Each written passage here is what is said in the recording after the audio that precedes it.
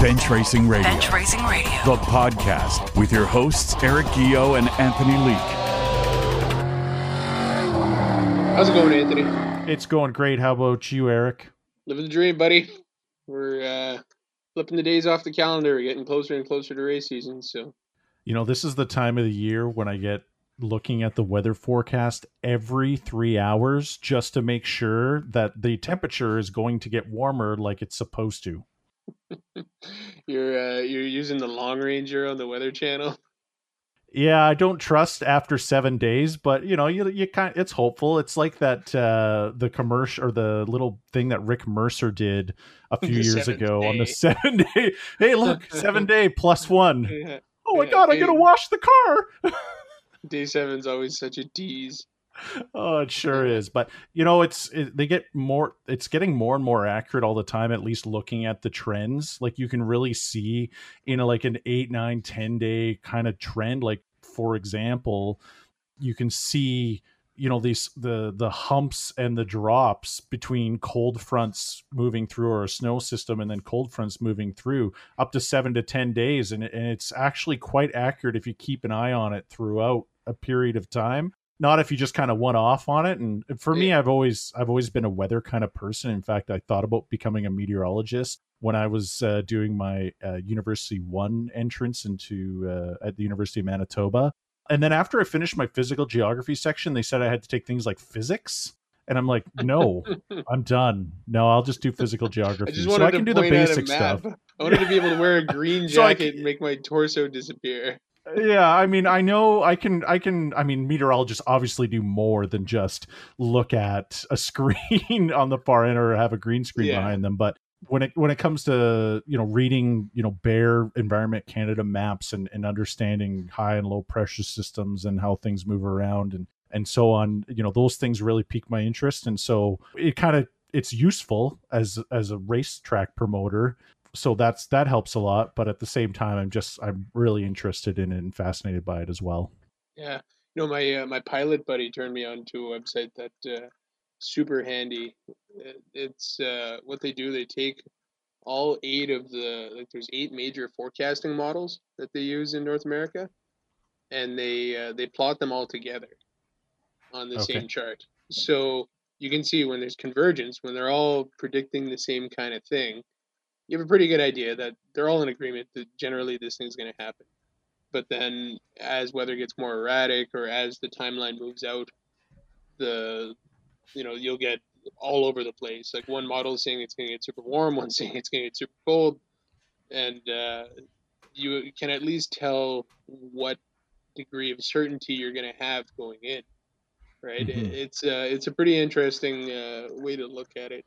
And, you know, pilots, I mean, they kind of rely on that life or death of knowing what they're flying into. So that's a good one. It's called Meteo Blue. Definitely worth searching out and keeping handy, especially during race season when we're all trying to be amateur weathermen. Yeah. It's kind of funny because I remember during the event where the trucks were in town for first week of August there, and is it going to rain? Like, I mean, it was so cloudy the whole time, and all we had was maybe an hour and a bit of light drizzle, and it just got that track beautifully in great shape. And then we went racing. It was kind of, and it looked like it was going to be a complete rain out the whole day. But I had hope, and a lot of people had hope, and sometimes hope is all you need. And there was a pilot that was in the pit area. I forget which driver or crew guy. He was a pilot, and he was like, "Oh no, this is blowing over. We're going racing." And everyone told him that he was full of shit. Yeah. And yeah, he ended up being right. So, yeah. Yeah. Oh well, it worked out good. Sometimes it doesn't, but yeah. Well, we got a great interview on tap tonight. You ready to get into it? Yeah, sure. Might as well. Let's do this. Right on.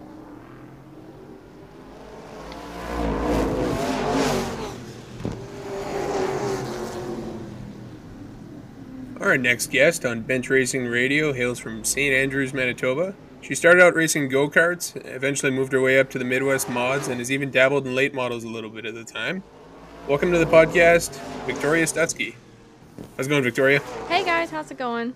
Not bad, how are you? It's going good. We're getting through the COVID times, you know, trying to make the most of it. Struggle. Yeah, it's been a rough winter, but we're getting there. We're getting over the hump. Yeah, it's definitely not fun, especially with school and everything. Yeah, you're doing school remotely still? Mm-hmm. It must be so tempting to just not even. Well, I don't know. It was pretty tempting for me to not go to class in university. So I don't know if it's better or worse if you don't have to leave your room. I don't know. The jury's out on that one. I'm like the biggest nerd, so like I never miss classes. But right. What are you taking in school? I'm in my 4th year at the University of Manitoba of criminology. I'm in the honors program, and then I'm going to be going to law school. Oh, cool. Yeah. Well, that's awesome. That'll pay for a racing career. No kidding, hey? My dad will be happy with that. Yeah. That'll just get you off the payroll just in time for your sister, though, and then it'll be all over again. So exactly. Yeah. Good stuff. Well, tell us a bit about how you got started racing, and you know your beginning in that, and how you got to where you are now. My dad, he made sure I mentioned this. My dad did grow up, and he grew up around like BMX racing and dirt bike racing and all that kind of stuff. But so he basically surrounded me with quads and snowmobiles growing up, and we always loved NASCAR and stuff. And then he actually originally bought me a junior dragster. Before we could even get into that, he met Guy Boudel, and then he introduced us to the go-kart world, and that's when he bought me my very first go-kart, which was a junior Rotax, so the fast ones. We did 4 years of that. We did like the first couple years racing out of our truck, and then we eventually upgraded to that big trailer that we have now. We had it filled with go-karts, and so I did junior Rotax, and I did junior Briggs & Stratton for 4 years. I ended up winning 2 championships, 1 in each class. And then eventually we just kind of grew out of it. You know, I got older. I took my dad to a dirt track race in Vegas. It was the World of Outlaw race. We were there for NASCAR, but I took him to the Outlaw race. And my dad was like, yeah, we got to do this. Like, this is cool. So then he actually bought me a Lightning Sprint because I do love my sprint cars. Unfortunately, before we could actually get into that, once again, they stopped racing at Red River Co-op Speedway. They stopped racing there. So it was just too much for us being rookies to travel out to Greenbush every weekend and stuff to race them. So then my dad met Paul Viert, who just so happened to be selling B-Mod, which was Keelan Kron's. And that was my very first B-Mod, and that's how we got into that. And I was 16 when I switched to dirt. Oh, wow. That's pretty cool. You probably didn't even have your license then, hey? Let me think. Full license? I might have, because I remember doing an interview with like the Winnipeg Free Press, and maybe I didn't. I don't think I did. Maybe. Yeah, that's funny. Yeah. Oh, that's great. That's funny. One of my questions here was, did your dad push you into racing and into the dirt, or was it you that was pulling him? Like, come on, we got to go do this. I'd say it was pretty equal, because I remember I've been to the Speedway a few times before we actually bought a car, and like I knew like that's what I wanted to do one day. I just never thought it would become a reality. I'm pretty sure if we didn't go to that dirt track race in Vegas, that I'd still be racing go-karts maybe. But my dad loves it just as much as I do. He obviously bought his own late model, and he really wants to get into it too. So hopefully this summer we have more time for that. Oh, that's awesome. Yeah, you can definitely see the passion in that guy when you're out on the track. Oh, yeah. Sometimes I'm glad I can't see it, because I just know he's going nuts. Yeah, well, I think he like almost got in a fight on one of your first races. It was like, holy smokes, Rob, this guy cares. Oh, yes, that's my dad. Everyone who knows Rob Stutzky knows he's pretty intense. Although I'm kind of a carbon copy of that. What made you decide to go to the dirt race? Was it just, hey, we're in the area, let's go, Dad, and do it? Or were you like actually hoping that he would get a response where you'd be like, okay, let's go racing on dirt then? Well, this was in Vegas, and the year prior, me and my aunt, because my aunt always used to take me out to Vegas for the NASCAR weekend. Right. So the year prior, me and her actually discovered World of Outlaw racing before that. I took my dad out there. So then the next year I was like, yeah, Dad, you got to come out and see this. So that's how it kind of all started. Oh, so it was your motivation to try to get him hooked as well then? I guess you could say that. Awesome. That's good to hear. And sometimes, it's funny you mentioned that. I mean, I know the amount of people that maybe never watched racing before, and you take them to a dirt track, and Red River Cola Speedway is a good example of taking someone new to a fairly well-run program, like race program, and have the smile on their faces. And it's amazing how many new fans you can pick up when you take them to the racetrack. And obviously your dad was one of them.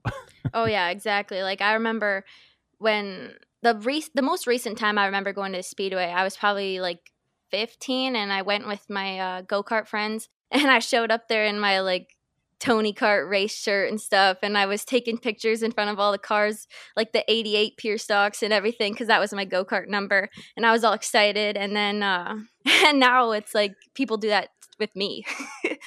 Yeah, no, that's pretty awesome. It's a pretty cool feeling to be signing autographs for kids and knowing that they're going home and putting those up on the wall in the bedroom, and you're Oh really yeah. making their day. Yeah, my Yeah. very first race, I have a picture of me with a Sharpie in my hand, and I signed my first autograph, and I didn't even have hero cards. It was just a picture I had ready. You got into the Midwest Mods and at 16 and just went all in and just started competing in that. So how many years is that in the class now for you? I think I just finished my 5th year. It's been good. It's been a really cool progression to watch. Starting out as a rookie and learning, and then building up to running at the front with that's a tough class to run at in Winnipeg. Like those are some big grids that you guys are up against. Oh yeah, for sure. And with the car count, like every week, like I'm pretty sure every week this summer we had a B main almost every week. You can tell it's a really competitive and full class. Yeah, but definitely a great place to cut your teeth and get that experience, though, right? Oh yeah, I think it's a great class, and I love how you can go anywhere, and there's always going to be lots of cars and always someone to race against. Yeah, absolutely. There's no shortage of tracks to travel to with those things. So, And I that's kind of love definitely. being the shit show of the night. Yeah, sometimes they are. Yeah, sometimes they're not. Sometimes they put on a great show. So it's Exactly. the classes tend to take turns, I find. Oh yeah, for sure. What's your most memorable moment from your rookie season?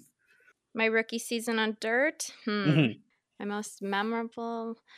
I don't know. I'd say like I know my very first race I had a DNF, but the second night out there, like the very first time I ran a feature, I actually had a top 10. I'm pretty sure it was maybe like 10th or something, but like I'd say that's pretty cool. I honestly don't remember much from that year. I guess people coming down to the pits was totally new to me because in go-karting we didn't have fans. So being out there and having a huge crowd and people come down to your car afterwards and asking for autographs was so surreal to me, and I think that was like the coolest part of it all. So as time went on and you got more competitive and started running near the sharp end of the grid, what changed? What did you guys change? Like what did you change in the way you were approaching the races? Well, we started off with the J car, and J car was really good. I I have like a weird attachment to my race cars, and every time I get a new one, I remember my dad bought me a new go kart one time, and I cried. I was like, I do not want to drive this. Like, so I got really attached to my race cars. So then we ran the J car for a couple years, and then I was like, no, I'm not gonna like this new car. My dad bought the Millennium. Holy crap, what a difference! And and that year, I think it was like the end of 2017, beginning of 2018, maybe, or maybe I got 2018, 2019. Don't remember the exact years, but that transition into that car, it was crazy because I just became so much more confident on the track, and I knew that I wasn't going to be spinning out every second lap. Like I did spin out lots before, and then I got my new car and it was just so awesome to drive, and I got really comfortable in it, and that's when I started to really pick up the speed. And as the years went on, my dad's of course learned a lot about the race car. I've learned a lot about the race car. So a bunch of that experience definitely helps. And then this last year we actually upgraded to the MB Custom, and whew, that thing's like heaven on wheels. I've heard those are really good cars. Yeah. Yeah. My MB definitely worked this year. It was awesome, and I'm excited to see how it works next year. What was your biggest adjustment to go from go-karts into dirt track racing, whether from a mentality viewpoint to physical aspect to just in terms of how the car reacts or acts, anything like that? surprisingly, I caught on to it really fast. I remember my first practice night out there in the B mod, like back in 2016. I was like, oh my god, I really don't even know what I'm doing. I'm pretty sure I stalled an automatic. I'm pretty sure I stalled my automatic going out onto the track because I was that nervous. And everyone says that having experience in the go-karts really helps on dry slick, and I'm pretty sure it did. Like, I was definitely really good at dry slick back when I first started. So, I mean, besides from only turning left compared to turning right and left in a go-kart, I'd say it was not a bad transition for me. And I know, like, Ward and Austin, we all got experience with the go-karts too, so they would say the same thing. I don't know. I think it's I think having that background definitely helped me in the B mod. I got used to the racing experience, and then the only thing I really had to like work on is racing against, well, definitely older guys. I'm so used to racing against kids in go-karting. So we're racing with the older guys and just getting used to getting pushed around out there. That's definitely been something to work with. Yeah, that's definitely something that enters the equation there. You've got to be ready to fight for your spot and take it. Not ask for a green light, but or not wait for a green light, but to just go and take it when you see the opportunity. It's definitely part of dirt racing for sure. Yeah, I'd say I'm getting pretty good at that. I mean, I don't know what others would say, but I know how to push my limits, and I'm not going to back off when I know I don't need to, you know? Mm-hmm.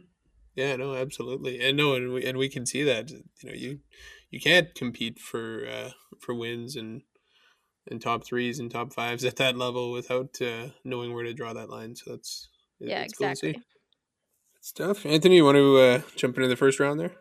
Well, we still got a couple more minutes. I'm going to ask one more question here in terms of, okay, so you've done the go-kart to the Midwest Modified. You dabbled in the late model world. What was it like to go from a Midwest Modified to a late model?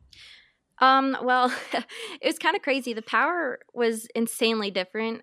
You're going down the straightaway and you're like trying to hold the wheel straight, but you really just can't. And I remember my first night out that I think I ran like the final two races of I think it was like 2017 or whatever. I ran the final two races and I was actually good. I was keeping up with everyone. And then I ran the full season in 2018 and I wasn't the greatest. Definitely had a lot of, I don't know. I was not that good, but I mean, I did get a lot of seat time, and I noticed going back and forth between the cars helped in each class. So I did get that experience, and I'm thankful for that. And I would love to hop back in the late model and try it again, because I feel now with 2 years out of the late model that I'm going to be more comfortable in it, and I'm willing to try it again. Well, that's good to hear. We look forward to having you back out there in the late models again. That'll be pretty sweet. But we're going to move into my favorite segment of Bench Racing Radio, and that is the Misfire Round. Are you aware what the Misfire Round's all about? Yeah, I'm pretty sure. Okay. Well, obviously you're an avid listener. So let's get started. 10 questions. Question number 1, dry or tacky? Oh, tacky for sure. If you know me, I love Hammer Down. That actually shocks us all. Number 2, half empty or half full? Half full. Number 3, cats or dogs? Cats. I have a naked cat. Oh my gosh, I love cats. We're going to need a photo of that. Number 4, escalators or elevators? Escalators. Elevators you can get stuck in and die. Have you watched one too many horror films about elevators?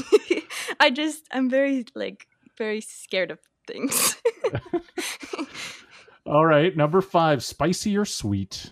I do love spicy food, but I do love my chocolates, so I'm gonna have to go with both. Oh. Is that not allowed? No, there's a reason why we put an or in the middle. Oh my goodness. And I don't mean a paddle. Okay, sweet, because I tried something really spicy the other day and I couldn't handle it. But so I'm gonna go with sweet. Okay. All right, number 6. This is a long one. You're gonna have to listen very carefully, okay? All right. Beef enchiladas smothered in cheese and red sauce with a side of beans, or beef enchiladas smothered in cheese and red sauce with a side of rice? But I'm gonna go with the rice one because I don't like beans. Okay, number 7, Dodge or Ford? Neither. Chevy? You don't have these options. Okay, well, Dodge, because Ford is mm-mm. Okay, so I just want to go back here. So before we started recording this, Eric came up with the idea about Dodge or Ford. And the reason why was because he said everyone would choose Chevy. So we on purpose didn't include it in there, and you still said Chevy. I mean, I guess that's just part of who I am. Okay, we'll forgive you on that one. Number 8, Winnipeg Jets or Winnipeg Blue Bombers? I'm gonna have to go with the Blue Bombers. Okay, and number 9, Duck or Turtle? What the heck? Duck, because turtles are slow, and I don't want to be slow on the racetrack. Oh, good. And number 10, air conditioning or rolled down windows?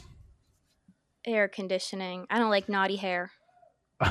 Fair enough. There you have it. That is the misfire round. Thanks so much for playing. That's you've got to be the first go-karter that I've ever talked to, never mind just had on the podcast, that prefers a tacky track over dry. That's that one caught me off guard. Yeah, so back in the day, I was like slick. Of course, I was way better at that. But then again, I didn't really have a lot of experience on the mud. And then me and my dad went to Grand Forks for the first time. And ever since that day, I haven't been able to drive dry slick like I used to.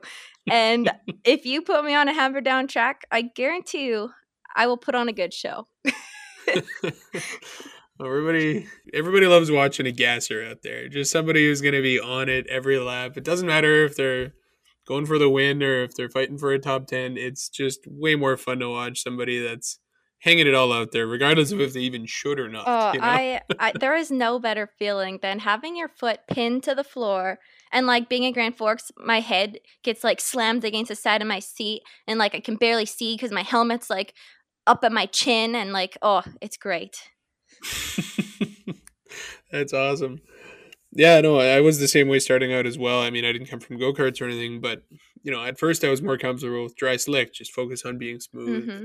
And but eventually you do have to learn how to, and that's still the thing I say is the most difficult or the toughest challenge in dirt racing is you have to be able to drive like, in my terms, a total gentleman, keep the gloves on, nice and smooth, keep the car straight, don't spin the tires, to all the way to the other end of the spectrum where you just need to be a friggin' animal. Oh yeah, literally. And just back the car in, foot to the floorboards, and just driving it for every ounce that it's worth. When I know that track's going to be tacky and hammered down, that's when I'm most confident. Like, although, like, I do know I need to improve and be good on dry slick because that's like what you, like, those are all the big money races nowadays and stuff like that. So, like, you need to be good at that. And I have been improving on it, which I'm really happy with. Like, I had some good runs this year. So, I do hope we have more tacky tracks, though. Just saying. That's funny. So one thing I was kind of getting ready for this interview and thinking, what one of the first questions that popped in my mind was some stupid version of, well, as a girl racer and blah, blah. And then I immediately slapped myself because I said, come on, like we're better than that. I like to think so here at the Bench Racing Radio podcast. What's your take on that, on the whole, like, do you like people viewing you as a girl first and a racer second, or I mean, I imagine that would get tiring, or do you see that as a way to inspire other kids and girls to get into the sport? What's your take on that? It depends. I really like using my platform that I am a girl and I do race cars because I do want to encourage people to get out there and chase their dreams and do what people think we can't do. I'm all about that. I'm actually the women's representative on my school council. So I really do appreciate my platform that I have to be able to voice that. And however, there are times when I'm racing and I remember back in Grand Forks, the guy on the headphones was getting a little frustrated with me. And then someone came up to me later that night at a restaurant and was like, yeah, the guy totally thought you were a dude and blah, blah, blah, blah. And I was like, oh my gosh, that's so funny. And then when he told him that I was a girl, his like jaw dropped. And like that's the other part that I love about it. It's like most people don't actually know it's a girl out there until they either like hear your name or come to the pit and see you and stuff. And then that's when it's really fun because then it's like, yeah, I'm a girl. That's right. Yeah, no, that's That's awesome. Do you find that you get treated the same most of the time, or do you see differences with your competitors? Honestly, like I'd say as much as I want to use it as like they're just picking on me because I'm a girl, it's really not. We all pick on each other every once in a while, and it doesn't matter who you are. When the helmet's on, the helmet's on. We're all out there to win the race, and we're all going to do whatever it takes. So that's the way I look at it. No, that's great. That's kind of what I thought as well. One thing too, I saw that I thought was hilarious. There's a YouTube compilation of people asking men, like male pro athletes, questions that female pro athletes have to answer to.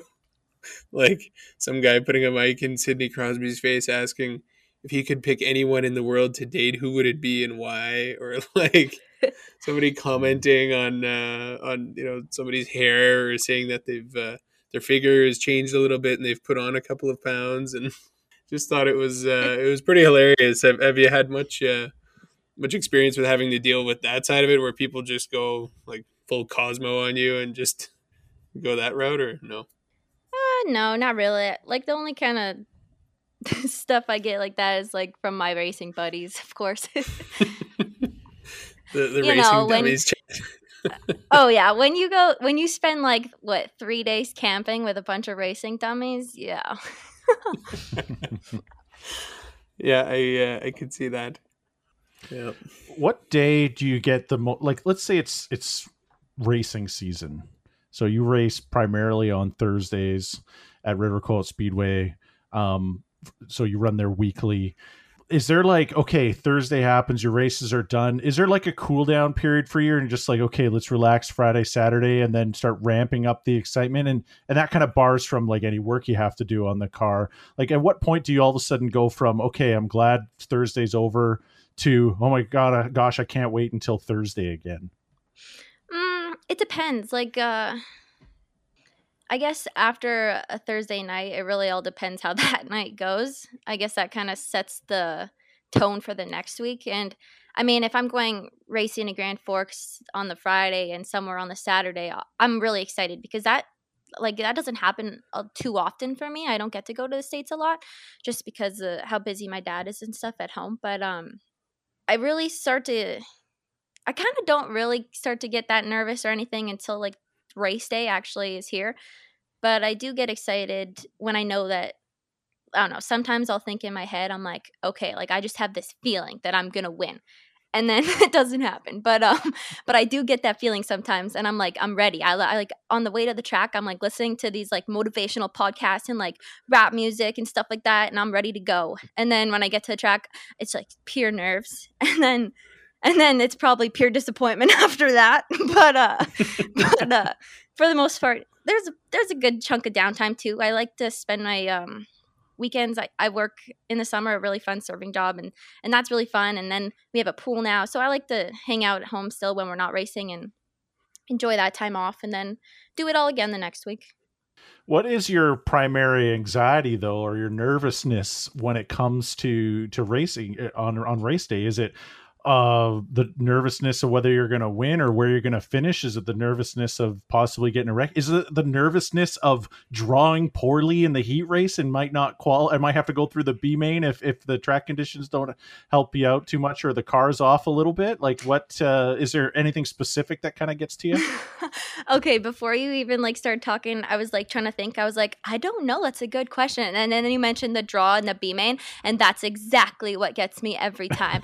Like if I see that there's a B main, from the instant I get there and I see there's a B main, I'm instantly like, oh my god, like I'm gonna be in the B main. Like this is so bad. Like I don't need to ask anyone. I go around. I'm like, so like, do you think I'm gonna be in the B main? Like what the heck's gonna happen? And like I don't know why. Like there's nothing wrong with being in a B main, but I haven't been in a B main in a while, and I'm so proud of that. And then I'm pretty sure I was in like one B main this summer, and I was freaking out. Like it was not good. Definitely starts with the draw, and having a bad draw definitely makes me the most nervous, because I'm like sitting in the staging before my heat, knowing that I'm starting last and I need to get to the front to make the feature, and like, oh yeah, it's not good. That's true. You as a racer sitting there watching your class out on the track, and you didn't blow up or you didn't break, you didn't make the show. Not a very good feeling. Oh yeah, exactly. It's always a tough one.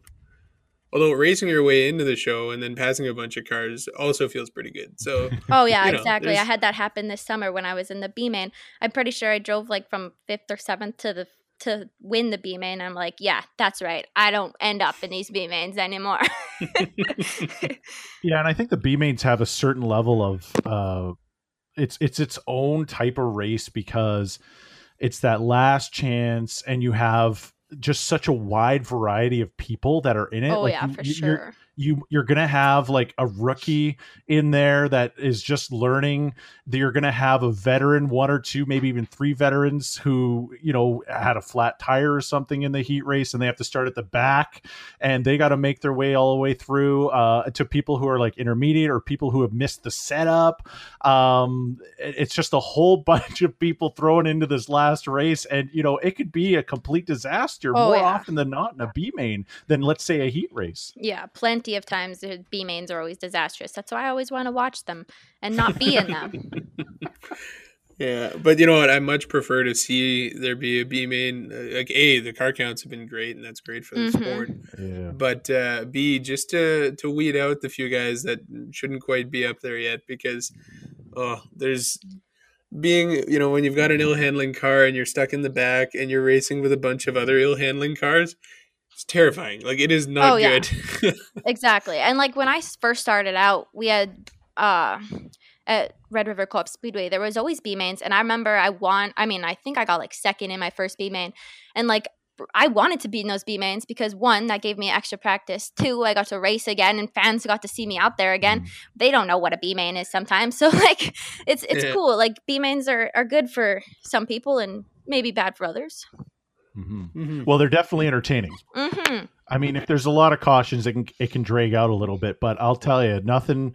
I don't know how many times I've watched a B main, especially at River Co-op Speedway, and be like 3 wide, 4 wide, like going yeah, into for 1 sure. and 2 for the last transfer spot. So, you know, there is definitely some entertainment value that can come out of a B main, as nerve wracking as it might be for someone like you, who, you know, at one point it sounded like a great idea. Now it's just like, let's get into the show. Let's just worry exactly. about getting in the show. Exactly. No, that's really good. Well, this segment is a little bit longer answered. It's just kind of get an idea of what it's like to be you in the driver's seat. And you can answer as multiple ways, as you mentioned before we started recording this. If you want to answer in multiple different ways, you most certainly can. Take your time. But let's get started with number 1. Which driver do you have the most fun racing against? This is one of the questions that I have been trying to prepare myself for, and I never seem to have that good of an answer because I would like to race against some more guys in the States more often, and even the girls, I haven't ever gotten to race against them. But I guess in Winnipeg, I do like racing against Grant Hall on a tacky track for sure. That's always a good time. I know this year, me and him were super close in points, and the hammer down tracks that we had this summer, we were always up there battling it out. So that was really fun. And I used to enjoy racing with Nick Audette. But you don't anymore. Oh, yeah. Huh. Sorry, it was just the timing of it. You can answer that in a different way if you like. Don't get in her head. Next question. All right, let's go with number 2. What went through your mind the first time you jumped in a car and started your first race? What was on my mind? Yeah, what went through your mind when you were like lining up at staging your first heat race on the dirt, or even go-kart for that matter, or both? You can answer this in multiple ways too. What was it? What went through your mind? I'm sure you remember. Oh, well, like in the B-Mod, I was like, oh my God, I'm going to stall this automatic car. It's going to be so embarrassing. I'm pretty sure I did. I'm pretty sure I had to start last because I didn't make it out of staging.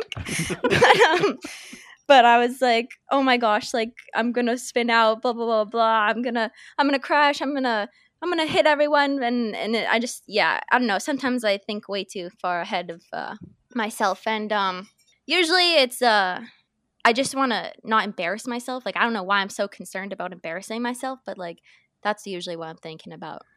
Good answer. Number 3, if you went 3 wide with 1 lap to go, which spot would you prefer to be in? The inside, the middle, or the outside, and why? With 3 to go? With one to go. Oh, with one to go? 3 wide. I don't know why I said, 3 wide, one to go. Okay. Okay, well, I would like to be on the top because I always feel like the person on top gets that momentum going down, and that's how I always get past because guess where I always am? I'm always on the bottom. So I'm going to say I'm going to be on the bottom. So was that an anti-Ward Emery answer?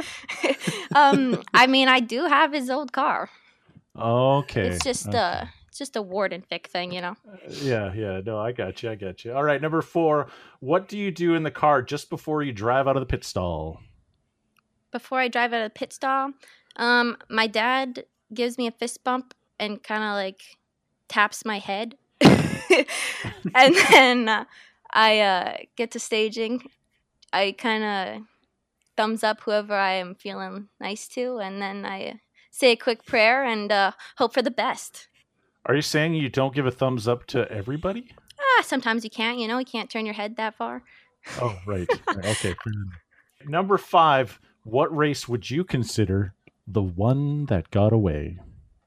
This question is pretty obvious.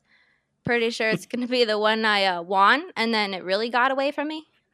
Yeah, this was a bad one. Yesterday I was asking for photos. I was like, yeah, if you got any pictures, Victory Lane pictures or whatever. Without even thinking. I didn't even think about it. I went, oh no. I was like, yeah, I have Victory Lane pictures, but they're pretty controversial. Just have a bunch of angle finders and a tech guy. And oh, yeah. Exactly. Hey, my hands are up on this deal. I asked this question in every single one of these, okay? Yeah, every single one. That's fair. I had no plans to change it for anybody here. So, hey, yeah, I'm not guilty in anything going on. It's okay. What about something else? Like, is there anything else that you felt might have got away? It doesn't have to be necessarily a chance at a win or anything. Is there anything where you felt like you had a car? I mean, I think a great example I can even think of is the race on the Prairie, whatever the last race of the season was in 2020. You had a great running car there in the top 3 almost all race. Was that the one with the fireworks and everything? I think that was the one, or was it the one after that? I don't know. It was one of the last 2. Yeah, there was a couple at the last there, but I do have one a kind of good answer for this one. Although the season was cut short, I was still managed to maintain like a second in points. And going into the last race, I'm pretty sure I was either like 9 or 13 points behind Grant Hall. And I literally calculated, I didn't want to think about this. And like, I really didn't want to think about it until that weekend was over. But I may or may not have calculated exactly how many positions I needed to finish ahead of Grant Hall to win the championship. So, of course, what happens that day is I drew dead last and Grant drew first. So that was the night I made the B main. And like, as if, right? Like, as if the one night that mattered the most to me, like I could have won the championship, like as if. And so I was in the B main and I started probably around like 20 something, but I still made it up to a top 10. So, I mean, happy with that. But I did finish second in points. So, I mean, it worked out in the end. But I'd say that was a good one that also got away. For sure. Well, they say you gotta lose one first to learn how to win one. So you got that one out of the way. What would you say? Other than maybe what we've talked about so far, what has been one of the most frustrating race nights that you've ever had? A frustrating race night. That's a lot of them. 2019 was a bad year for that. I struggled a lot, no matter where I was. It also had a lot to do with just my mindset and where I was that year mentally, and just every race was just super negative afterwards for me.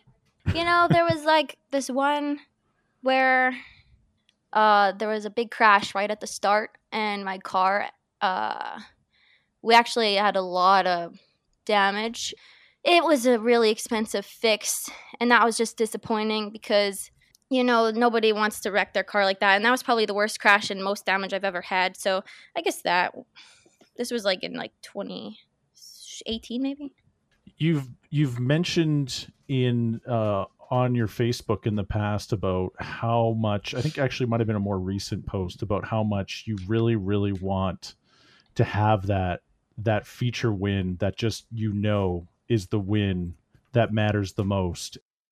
what do you do to pace yourself on a week-to-week basis to focus on that, but then not feel overwhelmed or disappointed if you don't have a shot at winning that race? Because, you know, especially even in a shortened season last year, even my own father said that he felt that there was a huge improvement in your consistency in the car, in your driving. It just looked like you're racing with a lot more calm mind. Was there anything that's happening in the car and then when you're done, when you finish second or third, where you're like, oh man, you know, like it's just, there's another lost, or is it just like, hey, you know what, we're going somewhere? Yeah, I mean, like, I guess I experienced that quite a bit this year because I feel like I was so close every night. Like every night I was like, okay, like it's got to happen. Like, come on, I'm so close. I'm up there and I'm doing really good, and it just never happened. And it honestly didn't bother me that much because I was really proud of my consistency this year. So I know that next year this year, I guess, I'm going to be going into there with that mindset that I'm going to win this year. I mean, I say that every year, but this year I'm serious. It's going to happen. And this one's the one. Yeah, this one's the one. And I really try not to think about it too much because at first I was like, okay, I kind of already had my first win. And then after what happened, I was like, honestly, it's not going to matter now. My first win got taken away from me. It sucks now. I don't care if I win again. But in reality, I do care. And I know that feeling is going to be just as good. I don't know if I'll cry in my interview again because all that passion got sucked out of me. But I mean, I know that it's going to be a good one when I do win, and that so many people will be proud of me, and I'm really looking forward to it. And I think it's interesting that you mentioned that, because when we interviewed Rick Delane in episode number 1, I believe I asked the question, when you win after, you know, he's been at it for 30 some years, is the most recent win feel as amazing as the first win? And he said, well, the first win, I mean, you're at a whole nother level. But every time you win, it is very close to the same feeling as the first time you won. And he says, when you lose that feeling, when you win, that maybe it's time to hang up the helmet, so to speak, if you don't feel that way when you win, or even just going out and racing. If you don't feel that excited about it, maybe it's time to hang up the helmet. Would you agree with that to an extent, at least in terms of every day when you go racing out there, the energy that you get and the excitement you get and that potential of getting that win and how it makes you feel? Oh yeah, I would totally agree. Like when I did gymnastics, there was 2 years, my last 2 years of gymnastics, I won every single competition. And then in go-karting, I was winning races consistently. And I guess when I switched to dirt, I didn't expect to obviously win right away, but I also didn't expect it to be 5 years. So it is hard to take in. But I do know that yeah, I believe that your passion to win is what makes a true racer. And if you're not interested in winning and not passionate about winning, then maybe you just need like to realize like this is what the sport is about, and you want to gain that passion back, and that's the whole point of being out there and racing every night. And yeah, and what my co-host would always say, if it wasn't for the amazing highs of racing, you wouldn't be able to deal with the super lows of it on a week-to-week basis. oh yeah, exactly. Yeah, no, it's absolutely true. You know, it's Colin Kendall who told me that, actually. Colin, or his brother, his crew chief, said the highs are high and the lows are low, man. You gotta use them both to get there, because it doesn't smooth itself out for sure. What would you say is your biggest? I'm gonna say, what is your? How would I put it? I'm gonna go kind of negative again, even though I just kind of had a kind of a positive response on that one. What is your biggest pet peeve about going to a racetrack? My biggest pet peeve about going to a racetrack? Yeah. Probably knowing that it's going to be dry slick. See, it's funny on the podcasting we've been doing here. It's sometimes I feel like I'm asking really silly questions, and then people come up with answers like you did, and you realize that's really good. It's a really good question, a really good answer. So yeah, that's interesting. And I was reading someone had shared something on my Facebook wall about winning a race when it was super tacky and muddy and slimy as could be, and the individual said, yeah, I miss those days when it was like that, 400 pounds of mud on the race car. The debate will happen forever in terms of whether whether people like dry, slick, or tacky, but I guess at the end of the day you kind of have to learn to be good at both. Yeah, right? Exactly. Yeah, it's you're not going to get to choose what it's like, and you're probably not going to get to choose the line you want to run, and there's a whole lot that you don't get to choose. It's all up to you to play the hand you're dealt. Yep. Yeah. You really got to be on the ball. Yeah, So- for sure. So what would you say are your goals for 2021 if we have a racing season? Are you still looking at consistency? Are you really focused on that if you don't win, you lose type thing? Or what is your plan really? What are your expectations this year? Is it a points championship possibly?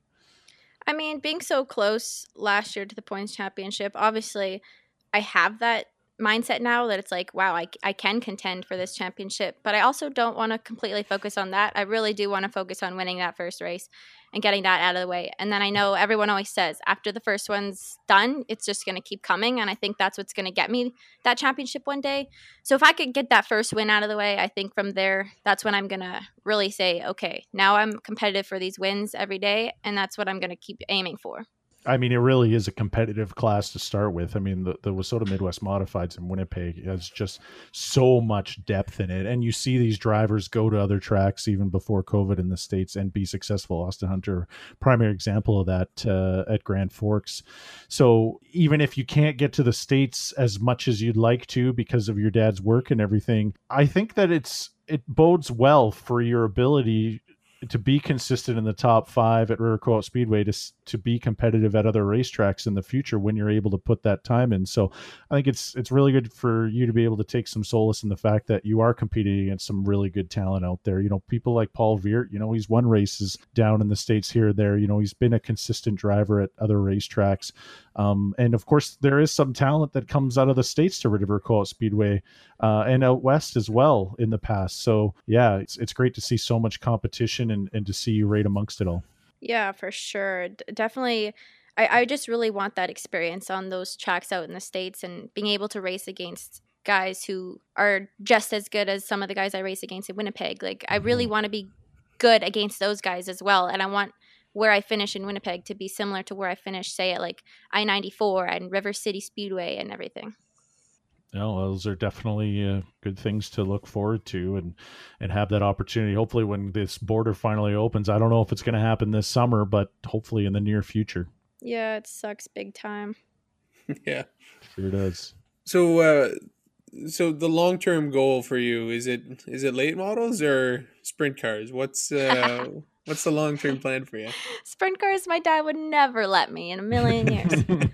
Yeah, but once you're a lawyer, you're going to be able to Yeah, who pay them cares? off, and yeah, you can afford. You'd have to be a lawyer to afford a sprint car, I think. But Yeah, pretty much. I would like to try one day, but I'd say, I guess long term, I would definitely like to run the late model and be good at that. I would definitely want to try an A mod sometime. I think that'd be really neat just to see what the difference is between a late model and a B mod and an A mod.